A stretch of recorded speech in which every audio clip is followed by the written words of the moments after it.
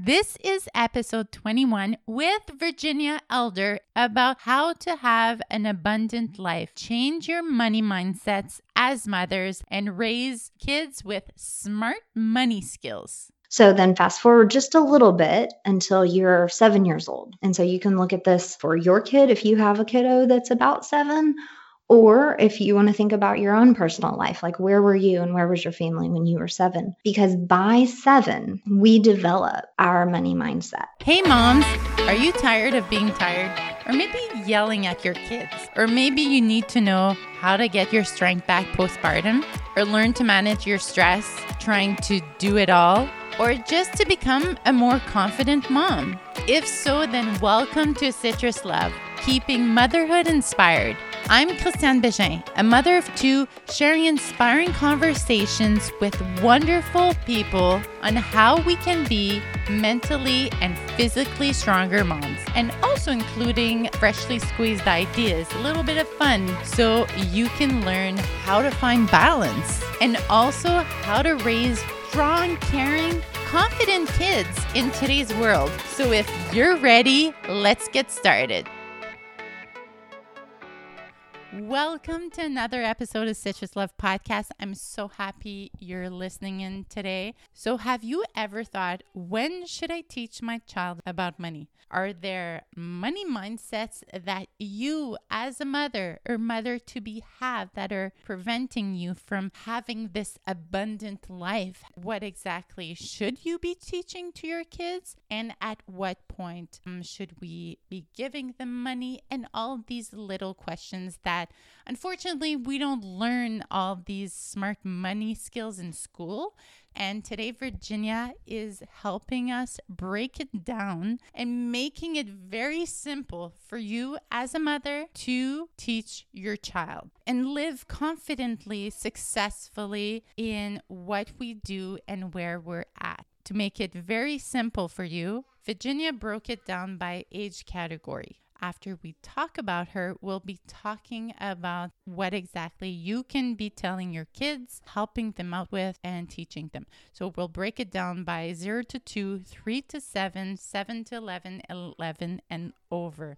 One more thing, make sure you check out the bonus PDF of good money mindset phrases to use with your kids. Yes, we have to teach our kids, but what exactly should I be telling them? And there are some phrases that we use that we should never use because it will bring the scarcity and mindset of not having enough. So make sure to click on the PDF bonus files that is included with this episode, and the PDF file will also be included on the webpage citruslove.com/episode 21. Go to that episode and you'll also have the PDF file. Also, another thing is, in order to help support you and to help support other mothers by sharing these conversations, please leave a review. Go to the Apple Podcast, leave a review, 2, 3, 4, 5 stars, whatever you feel is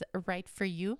Leave me a review, one quick word, one sentence, or just rate the podcast. This helps the podcast to be seen by more people and will help more mothers. So that's the point of all of this. So let's get to it and listen in on our conversation. Welcome, Virginia Elder. Thank you for being on Citrus Love Podcast today. Hi. Hi. So before we get into talking about raising kids with smart money skills, I have a very random question, but I'm like, I have to ask because on your website, your photos, you're sitting in this house. It's so clean. It's like, so that's no. And I'm like, I have to ask her because it keeps bothering me. I'm like, so pretty. I love that question because I had somebody recently tell me that they found my pictures on my website as like inspiration for their kitchen. And I was like, girl, me too. So actually, when I was kind of creating my brand and going through colors and, the vision of my brand, I was talking to a photographer friend and she's going to do my pictures for me. And I'm describing this kitchen and saying like, I don't know how to find a place that's like staged arrange where we could do this photo shoot. And so she was kind of bashful about it. But it was so sweet. She was trying to be humble. And she's like, well, we just redid our kitchen. And so you could come over here and just see if you like it. And she sent me a couple of pictures and I was like, girl, this is gorgeous. We are coming over. So my photographer not only is a good friend, but she did fabulous pictures and we used her house.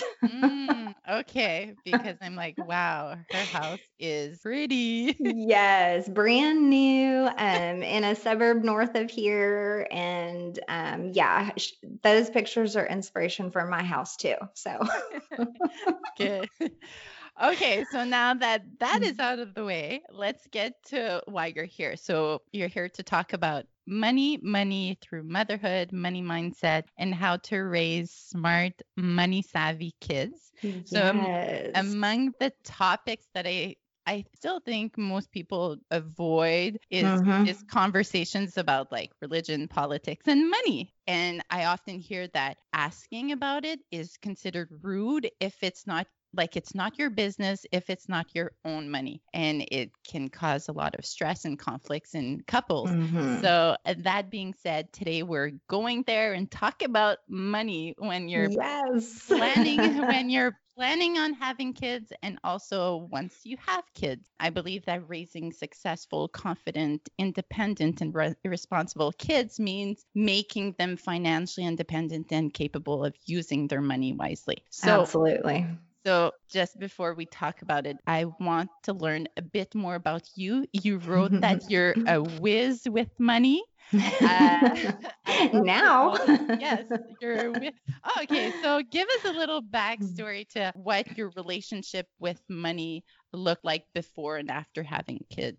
Yeah. So I feel like we lived 2 or 3 different lives, over the past several years. So I will share, my husband and I met when we were 21, 23. Well, that's when we got married. So we met before that. And we were about to have our 15-year anniversary. So 15 years, it just sounds crazy. Yeah.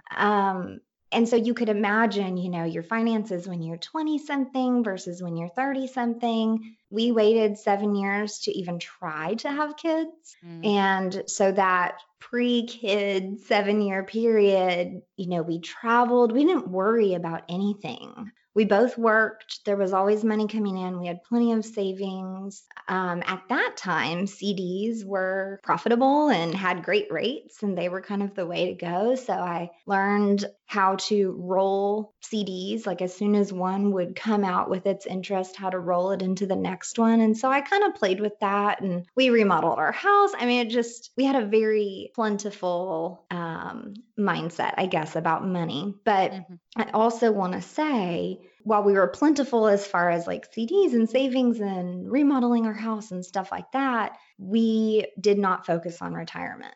And so I think that was like our big mistake in our 20s. We did have a couple of IRA accounts and we put some money away, but we weren't focused on it. And now I look back thinking, oh my gosh, we had no kids, we had no expenses. What? We missed out, we could have had all this savings in retirement that we missed out on. So we traveled a little bit. We had a lot of fun. And then when we decided to have kids, we were actually moving around in the area. My husband and I both got new jobs. We bought our new house and had a kiddo within, a year. And at the same time, in the background, I was supporting a family member fully through a very rough patch in their life. And, we thought we could handle that. We thought, okay, we both work.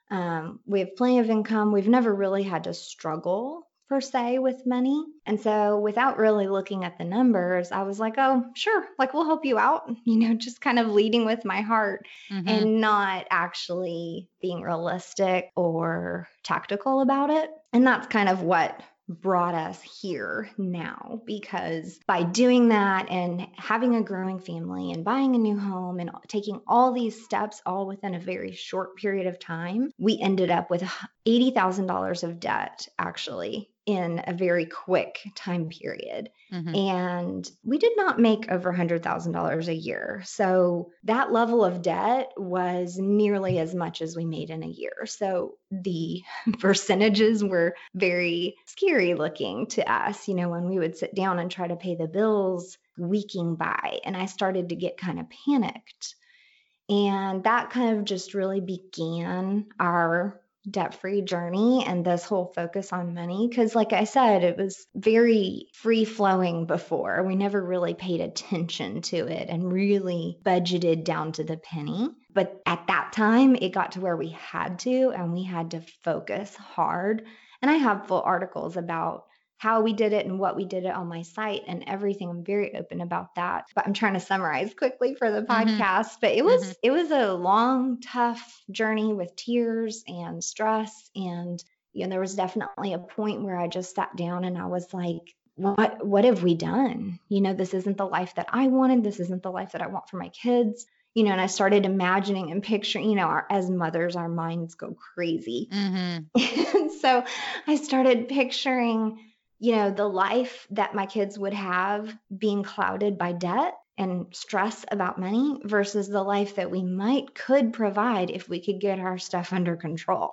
When you look at things like that, I felt like it was really easy for me to choose which direction I wanted and therefore decide what I needed to do, which was get stuff together. So when did you get into that field in finances and started to be more conscious of money? And is that because you had been confronted with this real life, oh my gosh, we're not going to afford this or make this if we continue on this path? So I have an accounting degree, and that's where I met my husband. He got his teaching certificate, and he's been a high school teacher and soccer coach all these years. I didn't use my degree for a long time, and I did actually project management for construction for quite a while. And then right around 2010, I decided I wanted to use my accounting degree, and I got into tax and audit. I worked there for 7+ years. It's really interesting because you're thinking, okay, well, you're in tax and audit and you're dealing with numbers every day. And yes, I was, but I was dealing with it from the corporate side. I'm looking at sales tax. I live in the US, and so it's sales tax and IRS taxes and all of that from the corporate perspective. And a lot of what I was doing was analyzing the tax law to see what they need to pay, if there are exemptions available for that company, and helping them file for those exemptions and kind of going through that process. Okay. So our personal financial journey was going on in the background while I have this accounting career. So it sounds kind of mismatched, kind of funny that we would have a personal financial struggle at that time. But at the same time, it took a windfall basically of all these expensive events happening for us to kind of get slapped in the face and say, hey, wake up. Like, you need to budget. You need to be intentionally saving. It took going completely negative to be able to say, hey, get it together in order to work to get positive.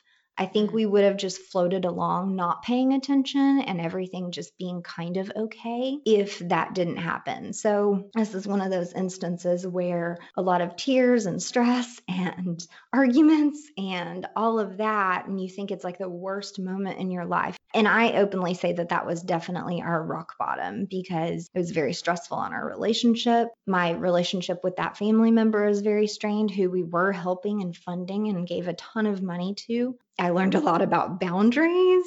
Just so much happened within that time. And it was definitely like a rock bottom moment.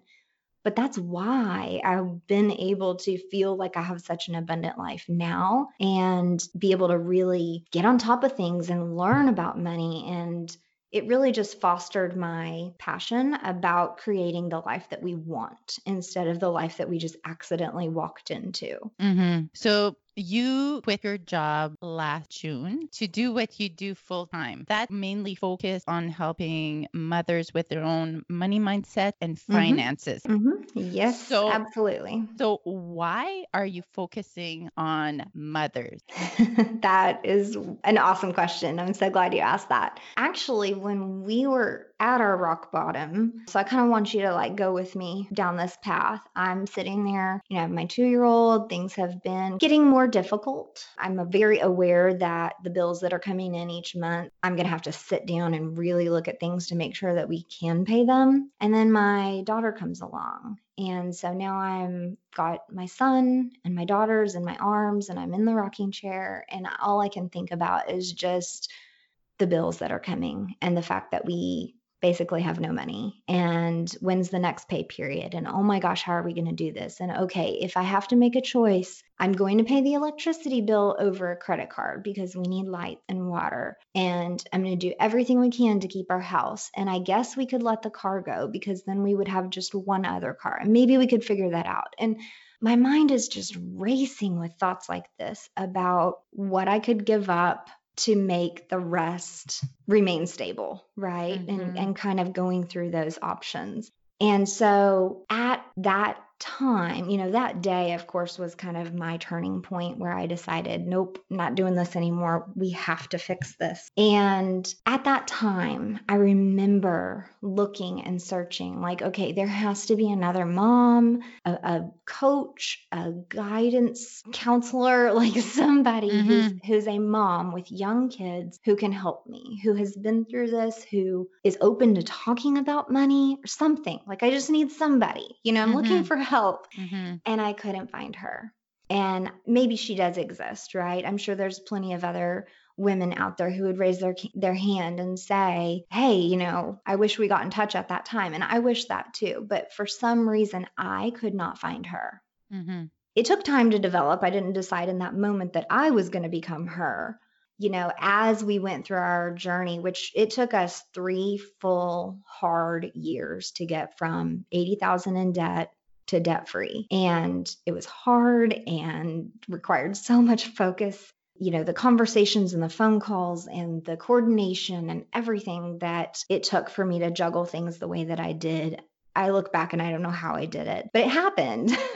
And so I'm very proud of that. But through that 3-year journey, I continued to look. I did find some female podcasters on money and investing and things like that. So I learned a lot, but somewhere in there, actually in 2018, I launched my website, which I was still working full time, and I was just going to do it as a blog, like on the side. I really didn't have a business plan set, but it's just funny how if you're open to it, things do come to you. Exactly. And this is one of those things that I launched the website and people said, oh my gosh, like I love your story. We went through that too. And I had women reaching out saying, oh my gosh, we're in debt also. Like, how did you get out of it? So that kind of inspired me to write the how-to articles. And yeah, it just took off from there. Wow. So yeah, I love the story because thank you. Thoughts you had as a mother. I can relate to those thoughts. It affects your kids. It's not just you now, right? So it puts more pressure on. You have to be stable, and it's like have this security level. Yeah. It was just my husband and I know we could have survived eating rice and beans and bare minimum and just scraping by. But then, then I was thinking, okay, but we have diapers and we have daycare and we have this and this and this. And in no way did I ever feel like my kids were a burden. That's not where I'm going. But it was just this level of responsibility. And hey, I created this financial situation. I have to get us out. Like I am the responsible party here. And just that level of responsibility can be stressful or it can be exhilarating. It's just the way you take it. Yeah. So your website is called Happy, Healthy, Abundance. What does living an abundant life mean for you? Yeah, another good question.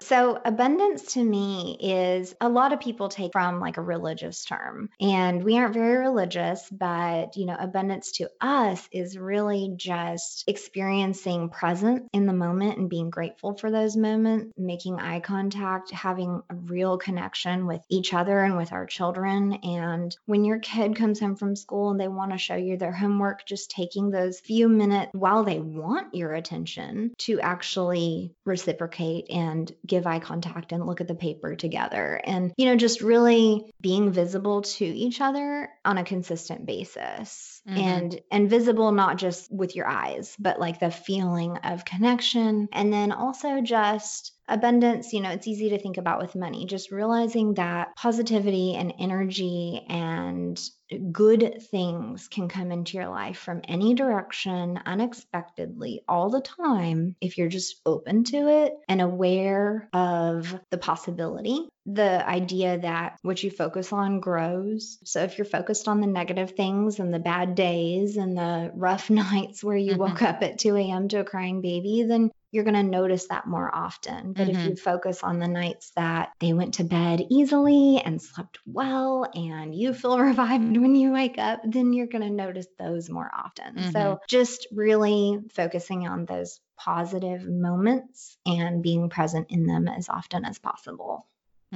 Okay, some statistics to share before we get into the money talks and tips. So you live in the States, I live in Canada. So I'm going to share a few stats about finances and parenting in Canada, and then one for both US and Canada. So I found that about 1.2 million separated or divorced Canadians have children 18 years or younger, and financial problems are the leading cause of divorce. 54% of parents with children 4 and under use childcare. 65% of parents with an annual household income of at least $100,000 use childcare. But for households with income below $40,000 a year, only 34% use childcare. While in Quebec, childcare is subsidized by the government. So the costs are very low here. You can even get a daycare at $7 a day, but that's like very Wow. exceptional. Yes, that's very exceptional. But everywhere else in Canada, it's much higher. One of the highest is in Ontario. The cost is $677 a month per child. So the question that parents and parents-to-be often think about is the cost of raising a child. So in Canada, according to the 2011 article from personal finance magazine Money Sense, it says that, which works out to today, the cost of raising a child in Canada is $257,364. And according to the U.S. Department of Agriculture, it has a similar estimate of $233,610. So that's for child born around 2015. So when you think about this, and before I became a parent, and even to this day, I still hear parents say, if we have kids, I don't know how I'm going to manage it. Like, we have so many expenses already, or I don't think we can have more than one child or even two. We'll have to see how it goes. Of course, if financially you can't afford it, you don't want to raise kids where you're always struggling and stressed, and it's not going to establish a healthy environment for the child. So, I mean, you have to think about so many factors. Okay, so let's talk about this. The first thing you said is that we should have, as mothers, a healthy foundation around money. So that we should talk about is a mother's money belief and how this can be transferred to her children. So what beliefs do mothers have that prevent them from living an abundant life or money relationship to their kid? So a lot of it, honestly, is going to be things that you don't even realize you're saying or believing or thinking. Actually, so this is useful for us to know and for when you're looking at your developing child. So by the age of 3, kids can understand just basic concepts about money, whether you have it, whether you don't, that you have to pay money to get things, just very basic concept. So for us, think back, if I was a 3-year-old, where did my family live? What was our life like? Did we have money? Did we not? And I'll tell you, my family did not. My dad worked 3 jobs at one point. I know that my family really struggled back then. So then fast forward just a little bit until you're 7 years old. And so you can look at this for your kid if you have a kiddo that's about 7, Or if you want to think about your own personal life, like where were you and where was your family when you were 7? Because by 7, we develop our money mindset. And so that's really funny to say and really shocking and a little bit scary Yeah, it's so because young. it's so young, right? And you're thinking, okay, but so for example, I have a 7-year-old. I guarantee you, if I asked him, hey, buddy, what do you think about money? He would just look at me like I was a weirdo because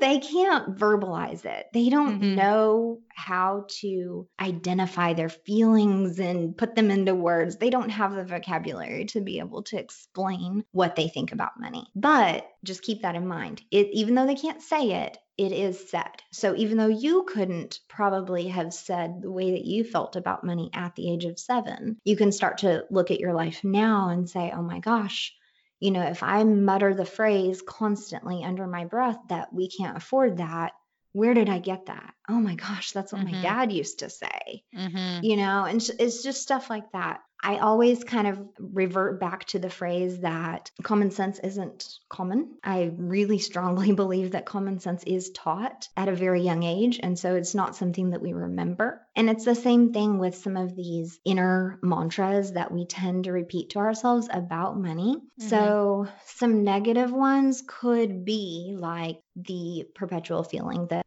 there's never enough. So like, oh, I never have enough money, or oh, gosh, I never carry cash because I'll just blow it. Or, when something happens, like maybe you went to the store thinking there was a sale on something and then they're out of stock, and you have this negative immediate response that's like, oh, junk like that always happens to me. Mm-hmm. And it's kind of those negative little phrases that you probably wouldn't even notice. Mm-hmm. But when you flip it and you start to look at, hey, that is kind of negative. Oh, hey, that is telling myself that this constantly happens to me when that's not true. Where did I get that? Why do I believe that? And some of those phrases that we say, even though we think them or we say them under our breath, once in a while, it will actually come out of your mouth, and your kiddo hears it and they pick it up. And even if you don't, they read your body language. Like, kids are so intuitive. It's amazing.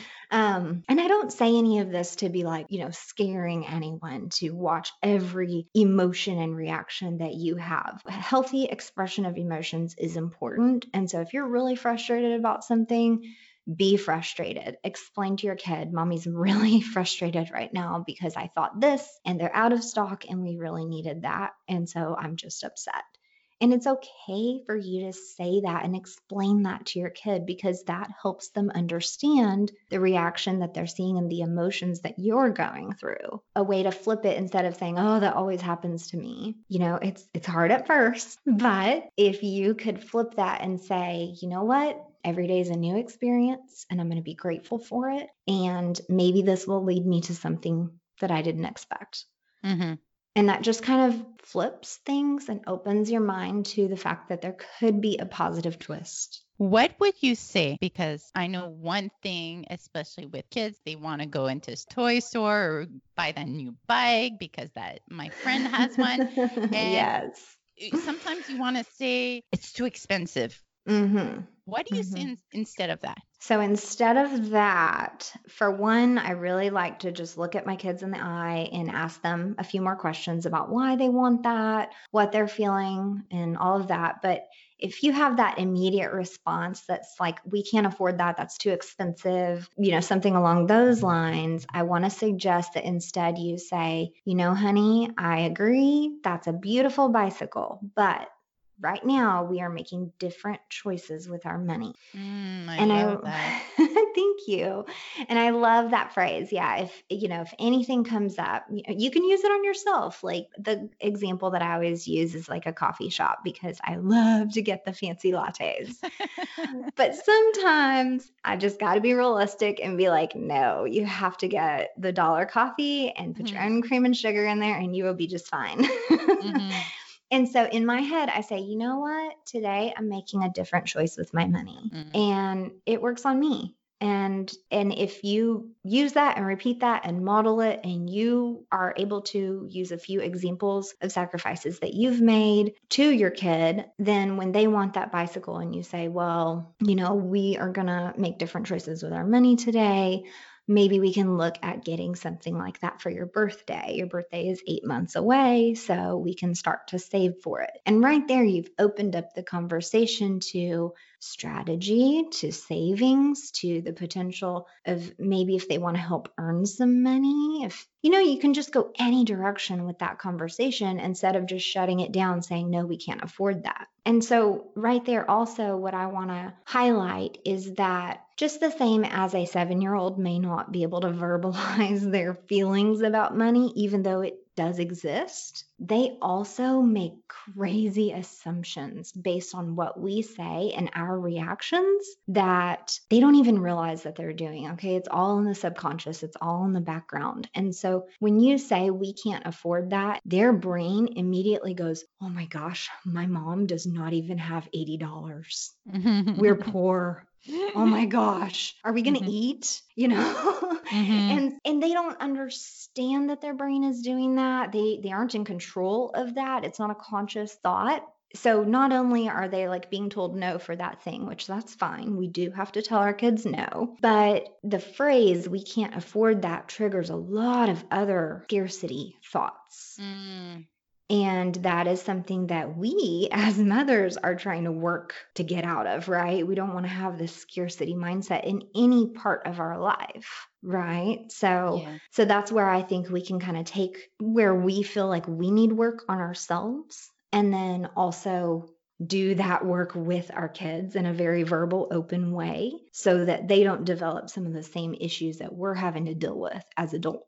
Yeah. When I was preparing for our conversation, there was this thought, and some parents might be offended by it. I don't know, but I have to ask because you talk about what you focus on, expands or flows and grows. So with that in mind, and I saw a post of a mother, and she mentioned how they have a child, and to save money, they have to say no to some events they're invited to, birthdays, because it gets expensive, and also kids' activities, they stick to being outdoors because it's free. I'm wondering, as a mother, you have this way of thinking. You're saying to yourself, obviously you're not saying to your child, but you're thinking, I can't afford this. We have to budget. So we're going to cut back. So we have to limit ourselves. Why I had this thought is because my partner, who is an entrepreneur, so he loves money. Okay, to put it simply. And we had conversation one. It was basically about, he said, when I see something I want, or for whichever reason, and I can't afford it, I'll find a way to get the money. Instead of I'll cut back on this to have the money, I'll just maybe take an extra shift. I'll sell something I'm not using anymore. I'll find a way. Yes. And I thought this was very interesting because that's not how I grew up, where that's not where my money mindset was at all. I would have thought, okay, what can we cut back on? And for him, it's the other way. So I thought that was really interesting. And so I'm wondering, what's your thought on this? Yeah, no, so I love that. That is definitely a very abundant mindset. And I really wish that was more ingrained in all of us. And so it's definitely a personality type. And of course, you start making generalizations, but women in general tend to have a more fearful, more scarce mindset. We are the protectors. We are the growers of our family. Even in nature, the male of the species is like out, I don't know, doing whatever. And the mom bird or any, whichever animal you want to look at, the mama is protecting the babies. And so we are kind of ingrained in like the protection and almost like a fear mindset. And so that's where I've had to work myself on training my brain to say, money is flowing all around me. I deserve some of it. It is coming to me. I am attracting more money daily. Each moment is an opportunity for helpful, positive reactions, just any phrase that you can come up with, I do have a free download. I think you're going to have it for a freebie for your listeners. So I'm excited to provide that. But yeah, there are some positive phrases that I really do recommend that we start to train our brains. Mm-hmm. And there might be something that you look at an activity and maybe it's a little bit expensive. And then you think, I don't even like doing that anyways. Why are we going there?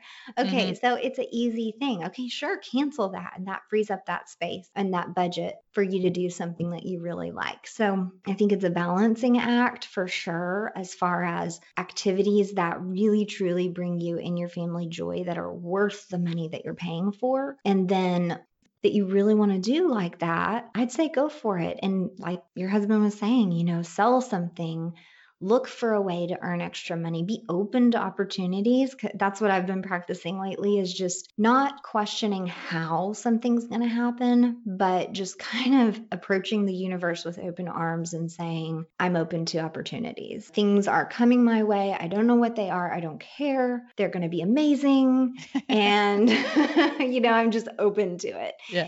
And sure, that helps your day-to-day positive mindset, but it also actually works. Things have been happening for me in the most unexpected ways just because I've been open to it.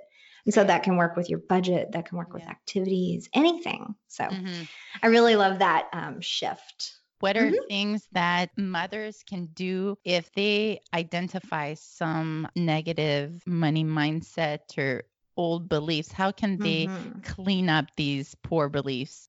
So the biggest thing is first just noticing it, catching that negative thought and kind of identifying what that negative phrase is. A lot of times we've never even done that self-evaluation. And that first step would be noticing and catching that thought. And then the second step would be evaluating why you think that. And is that your thought? Where did that come from? Is that something you got from your father, from your mother, aunt, uncle? Like who influenced that thought? Because like I said, a lot of times our ideas are not actually ours, that we don't even realize we're carrying around. So that would be the second step, is kind of identifying why and where that came from. And if you actually believe, or the thought, if you sit there and say, oh, we can't afford that. Okay, hold on. Why do you think that?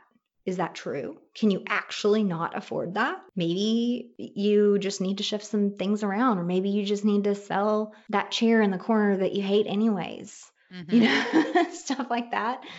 And then once you kind of do that self-work, then it's about purposely replacing those phrases with a positive phrase. And I'll be honest, you're going to feel silly at first. You're going to just be like, I am a complete weirdo. I'm repeating positive phrases to myself in the mirror, and I hope nobody sees me. But, if you have to, put your headphones in and talk and say these phrases, and someone will think that you're on the phone. It's okay. Yeah. But repeat these phrases until you believe them, until they become true, until they sound natural to you. If you have to tweak the phrase to make it apply to your life, that's fine. And when you catch yourself repeating one of those, oh, we can't afford that, or it's not my fault, or one of those like negative phrases again, catch it and make yourself kind of chant that positive replacement phrase so that you're consciously rewiring your brain toward an abundant mindset on purpose. That's good. Okay, so let's talk about the different age groups, how to teach your kids about money. On your website, you started with 0 to 2 years. What can we do during early years? Yeah. So, definitely people are like, how can you teach a baby about money? Like, that's ridiculous. So I do want to say that stage is a sensory motor stage.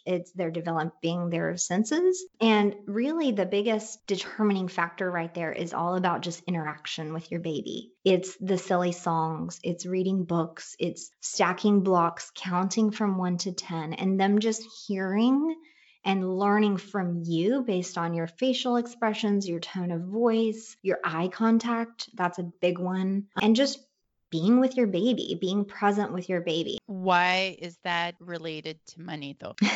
So that develops the basic skills as far as attention. It develops their vocabulary.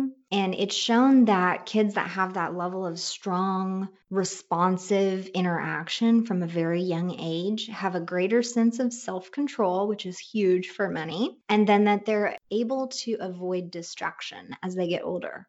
So distraction with money could be, the shiny object syndrome, the new car every month or, every year, things like that would quote unquote distract us from our budget or our financial goals. All of that just is almost like the launch pad for early childhood development. So your next age group, you said it's 3 to 7, called the pre-operational stage. Yeah, so that stage, this is a big age gap, right? A 3-year-old versus a 7-year-old is very different. And there's a lot of growth that happens within those years. So for one, what's going on between the ages of 3 to 7 is they're developing logic, cause and effect, understanding, reasoning. All of that is developing through these ages. But with money, cause and effect, that's a big deal. And so they're developing the understanding of cause and effect. So just working with toys and other things like that through that age is really good. So to break it down, between 3 to 5 is a little bit of a smaller window. So those are the preschool years for all my mamas in preschool. And at that time, you're going to want to teach things like delayed gratification. That's a tough one to teach. Yeah, we struggle with that, right? Yes. So why wouldn't we want to teach our kids that from a young age so they can completely be awesome at it when they're in their 30s? So, and then start talking about goals and even some of these positive mindset phrases. If you just imagine like the difference that their life could have and be if they just grow up having these positive mindsets, that they're proud and excited to approach each day, that they're responsible for their actions and choices. And just if some of that's ingrained from a young age, I think they're just on a launch pad to a whole new level. So yes. Counting money, they love to play with money. Right. Right. Absolutely. So remember I said at the very beginning, 3-year-olds can understand basic concepts, addition, subtraction, maybe they won't get the numbers, but if I have 5 pennies and you have 2, who has more? Just basic stuff. And you get them handling money and playing with it. And of course, the younger the babies, you have to watch them. You don't want a choking issue. That always scares me. But yeah, if you just start making money available to them, give them a piggy bank, start talking about saving money and putting money in your piggy bank, making it fun and let it be exciting, and like they have a responsibility, and give them a quarter and let them put it in their piggy bank and just start to develop some of that. Just opportunities to interact with money, to talk about money. The more you're open with it, with your child, it's going to benefit you as a mom because you're going to get more confident and comfortable with those financial conversations, even just by talking about quarters and dollars with your child. For parents, the thing that we debate is how much money should we be actually paying our kids or giving our kids? There a formula by age? I am looking into that. I have not come across something like that yet. For us, even just on our street, the kid down the street gets paid a whole bunch of money and my son doesn't. And so he's like, that's not fair. And I'm like, you know what, honey? Different families make different choices. And this is our choice. And I can either give you this or we can choose not to give you this. And so, of course, his eyes kind of get big and he goes, oh, yeah, I want this. And I try to explain to him, you're only 7. You have your whole life in front of you. You'll get to an age where you can mow the grass for money. And I guarantee you a bunch of neighbors will want to pay you. We can come up with other opportunities for you to earn money as you grow taller, get bigger, get older, and you get more responsible. So I just try to keep it as like an encouragement. But yeah, and what I did is I made like a popsicle stick jar situation where it has the name of a chore written on one side of the popsicle stick and a dollar amount, which really a lot of them are just change, like 50 cents, 25 cents, low values, because I wanted it to be change that I have in my purse. I don't want it to be, $5 when maybe I didn't have $5 in cash today. So I put it at low values. And when they do that chore, they bring me the popsicle stick and I can glance and see if they actually did the chore, exchange them the money right there and make it kind of an immediate payout. And as they get older, you can start doing the thing where they do the work and then they get paid the next Saturday or something like that. And that starts teaching that delay. But while they're really young, you want to kind of show them that their effort gets rewarded pretty quickly. So that they can still identify the work with the reward. There's something that you talk about for kids 6 to 7 years old. You mentioned using a coloring sheet to teach kids about working towards a goal. I love this idea. Yeah. No, I love that too. I saw it, and there's different coloring sheets even for adults toward your financial goals. I did create one. It's like a gumball jar. And yeah, you can have your kids set a goal. Like, for example, the bike we were talking about earlier. They want a new bike. Okay, so this is how much the bike is. And there's 60 gumballs in my gumball jar on my coloring sheet that I designed. And so you take that value, divide it, and every time they put a certain amount of money in their piggy bank, they get to color in a gumball. So they can see it. Sometimes when you look at money, even in a piggy bank, if you can see through it just the value, you can't tell how much is in there. But when they're coloring a gumball sheet, they can see, for one, it's coloring. But they can see it actually filling up. And it's exciting that when you put your money in there, now you get to color in a gumball. Talking about allowance and commission. This is the concept I've heard. I think it was Dave Ramsey who talked about this, and I had never heard it this way. I'll explain it quickly, but I want your thoughts on that. Basically, as parents, we shouldn't be giving our kids allowances or paying them for clean up your room, because as in real life, that's not what we get paid for unless that's your professional work. But saying that commission is basically you work, you get paid. You don't work, you don't get paid. And that translates well into what the real world work is. And that giving an allowance is basically saying this is how much money you get on a regular basis, regardless of how much work you did. Yeah, and of course, there's people on both sides of this, so I don't want to start a war. But I really am on the commission-based train because I really do want my kids to be valuable contributors to society. And I want them to be successful based on their ideas and their effort. And I feel like commission is going to be the way that I'm, teaching that and furthering that concept at this point, rather than kind of a salary mindset where I never want them to get the idea that you can show up to work and do nothing and still get paid. Because the reality is, maybe you can pull that off for a little bit, but one day somebody's going to fire you. So I want them to feel in control of what they can earn, because that's a big thing, right? Like, we are happiest when we feel, we have the perception that we are in control. And so the commission mindset and strategy, I think, really helps with that.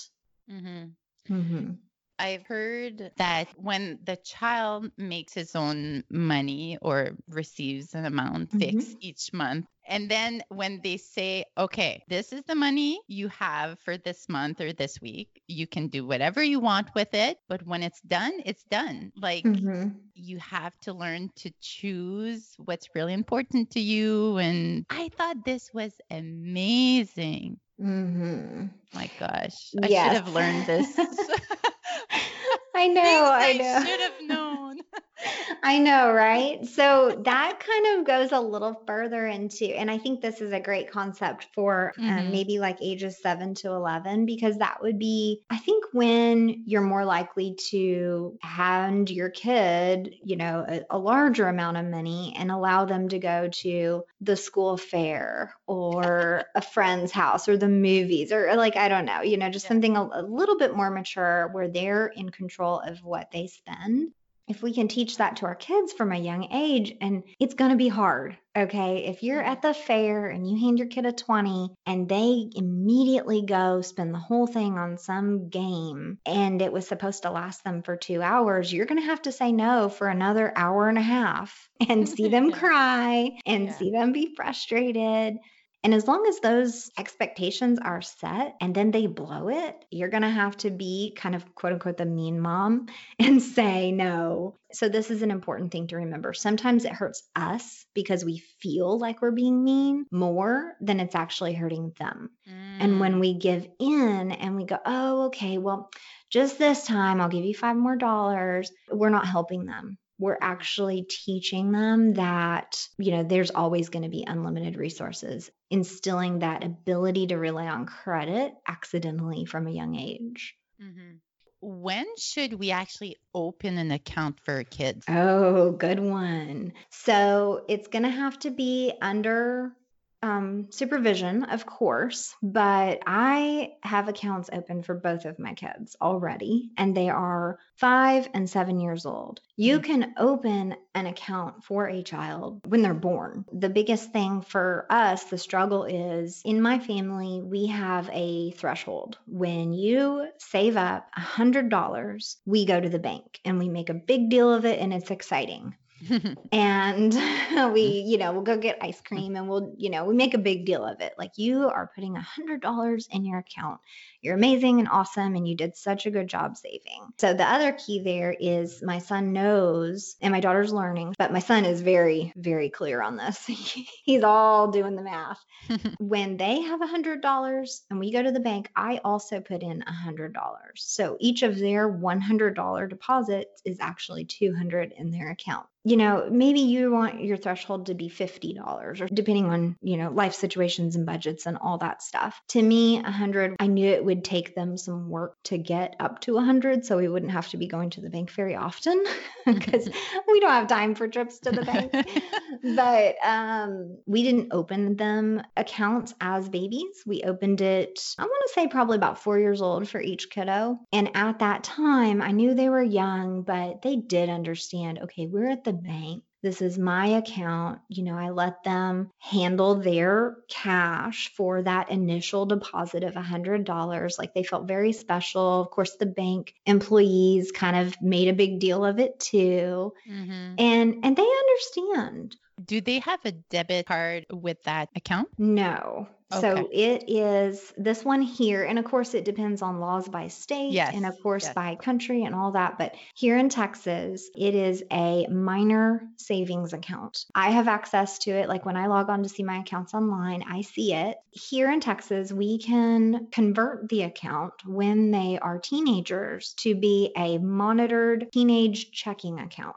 Mm. But we might establish some little bit of income and some light bills that they are responsible for. Like, gosh, these days all the kids want phones. So I'm pretty sure that at the beginning of the month, we might do something where you get an initial income of a certain value and you have to pay all your bills with it. And their bills would be whatever teenagers need. Between 7 and 11, they start to develop external awareness of events, like the fact that other people have money and the fact that different people earn different values of money. And that external world starts to come into focus for these kids. Mm-hmm. And so at that time, if you've worked from 3 to 7 years old, developing logic and talking about money openly and reading money books and handling money and all these little things, and they have a savings account and they know what it means to go to the bank. By the time their external world starts to become more real to them, that foundation is going to be so valuable, and they're going to be miles ahead of their little friends and all that as far as the money management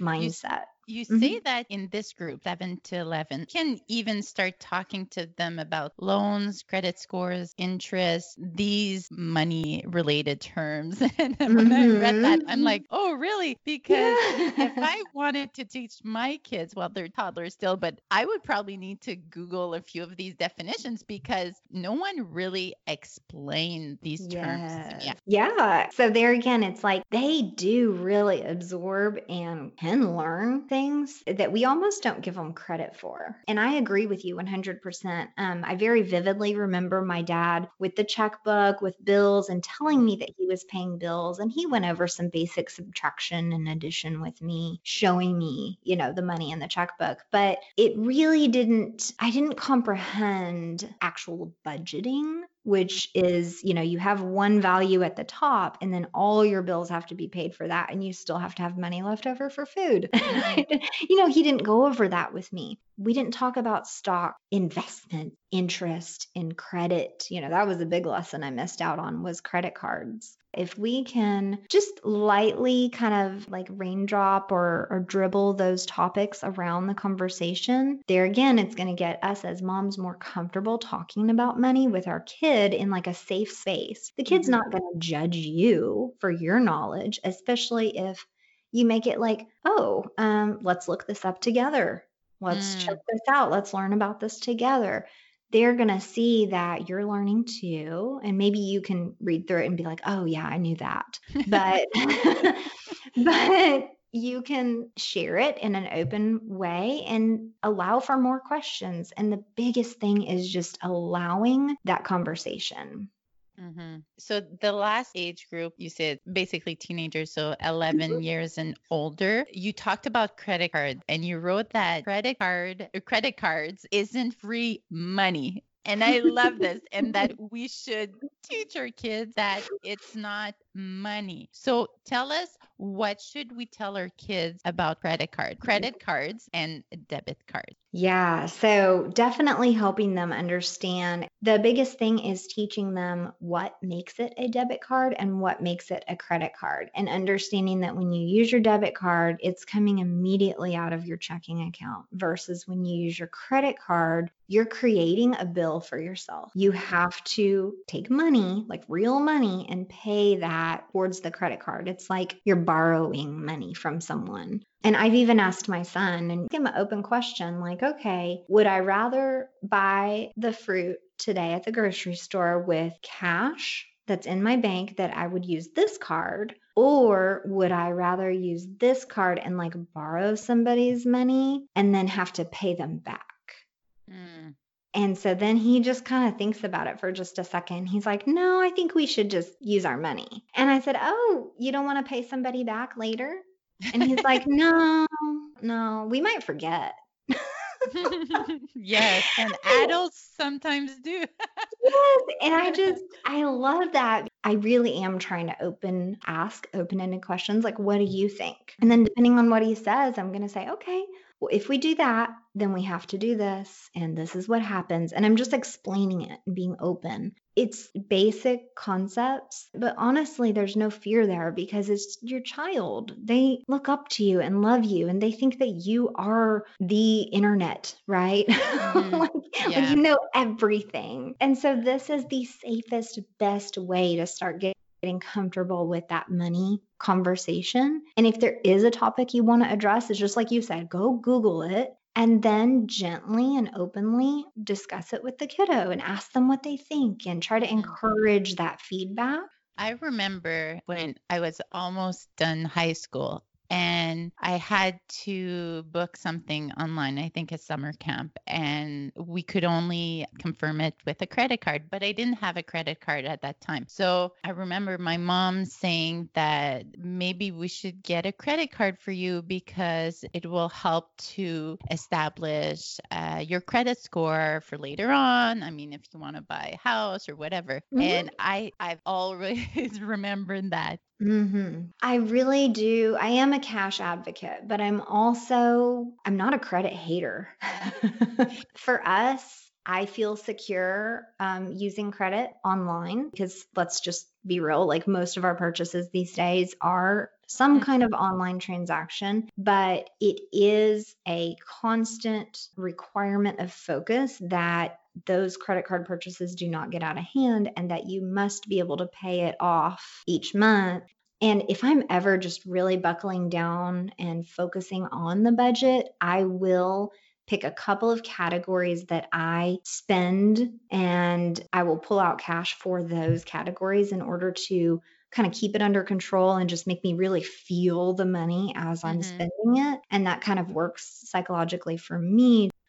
All of this teaching your kids about money, people might think like, oh, well, what am I going to say or what can I do when we have a disastrous financial situation? How could I possibly teach my kid the right things if like we have debt? And so that's where I think, again, it's just open conversation. And hey, mommy and daddy have some things we're working on paying for. We're focused on that. And so that's why we're budgeting, because we want to make sure we pay these bills and have cash for these other things. Yeah. Actually, this week I talked to my son's 4 and he's always asking for new toys. And I'm like, no. You've had your birthday. You're good until next year. Yes. And I had to explain to him that even though we make money, you can't spend all your money. Like, what if you have a flat tire on the car? You need to have money to get a new tire. So I've been trying to tell him these easy concepts that he can understand. And I could see him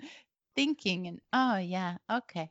Yeah. Yeah. No, I love that you're just chatting about it. Like maybe you mentally set a limit for your checking account. Like we cannot get below $500. We cannot get below $1,000, whatever it is. And you go past that and then boom, like you said, the flat tire or something. What do? You rely on credit to finance the new tires and you just started that cycle accidentally. And so I also really like the concept that we aren't successful as entrepreneurs or as moms or with our money or with really anything without being intentional. You don't accidentally get rich. You don't accidentally have a great retirement fund. If you're intentional about it, you will. If you're intentional about teaching your kids about money. Yeah. And you say in the end, it's all about teaching your kids to practice self-control and their spending behavior. Big time. The challenge is not being wishy-washy, like allowing things sometimes, but then being firm other times. We have to try to find that stability where, the level of expectation is set. I'd love to know for you, Virginia, what are some things you wish you had known much earlier about money? Oh, yeah. Yeah, for sure. Money, in general, just being able to handle money and understand, like you said, well, when it's gone, it's gone. That's it. You don't rely on credit. That was a behavior that was modeled for me, especially in my early teens. I kind of looked around and everything we had was financed. And I thought that that's how you get things. I thought that, okay, you want a car, you go to the dealership, you sign up and you just pay for it. If you kind of the concept that if you can afford the payment, you can afford it. Ooh, I just despise that concept now. So now I've tried to shift my mindset to if you have the cash, to pay for it outright, that's when you can afford it. And that is a hard shift, especially considering, like I said, that's what was modeled for me for such a long time. So that was ingrained. So I'm really doing the work to almost like rewire that thought process as far as when I was young versus what we're modeling for our kids now. And a lot of that has to do with financing or cash or how we're paying for it or how we're saving for something. And I'll tell my son, like, I opened a new savings account today. We are going to start saving for, whatever, a new car for daddy. Won't that be cool? And, so I'll ask him, like, how much do you think a car is? And so he'll tell me like $5,000. I'm like, okay, we might could get a car like that. But so we'll start talking about the money. But I just try to be open. Yes, there's work to do. And yes, it's not in public schools. And I think that's definitely lacking. But I think it's just like discipline, right? It starts at home. It starts with the conversations and the emotions, whether someone's being addressed in a positive way emotionally and all of that. And it translates into money just the same way. It starts at home. So if we talk about it at home and we become being comfortable with the subject in private within our own walls, we are going to ourselves be more comfortable speaking out with our girlfriends or with other family members about it. But then also we're raising our kid to be comfortable with it so that we're breaking that taboo. And I think that's a really, really big, important step for now. So where can listeners find more about you, your work? You offer coaching. I saw that you offer a free consultation too. So tell us all the details. Yeah, I would love for people to follow me at Happy Healthy Abundance on Instagram. And then my website is happyhealthyabundance.net. And here locally, I do teach a local workshop once a month. It's free. And I have a podcast. My podcast is called Reaching Abundance. So I would love for a few folks to check that out. Yeah, you nailed it. I offer coaching specifically for moms around debt freedom, building savings, teaching their kids, and just overall managing their household money safely and happily. I have one last question, which I ask to everyone that comes on the podcast. So we all know that being a mother and a parent is a roller coaster of emotions and experiences. Keeping motherhood inspired, what one thing you found kept you inspired and energized throughout your mom journey? So I'm sure I'm not the only person to say this, but Brene Brown is like the best friend that I always needed. She has several books out, and right now I'm about to start reading Daring Greatly. And her big topic is just about being open and vulnerable and accepting who we are and doing big things and not being afraid of what people think. Sometimes that's really hard as mothers, especially when you're in Target and your kid's throwing a fit, you're thinking that everyone's judging you. And just realizing that a lot of times I'm the only one judging me. And so to just kind of release that judgment, and that frees me up so much and just allows me to parent the way that I feel I need to in that moment. So yeah, if anybody has not heard of Brene Brown, I highly recommend you find her. Yeah. And she has, you've seen her Netflix special? Yes. Oh my God. It's so amazing. So good. Everybody needs to watch that. Will change your life.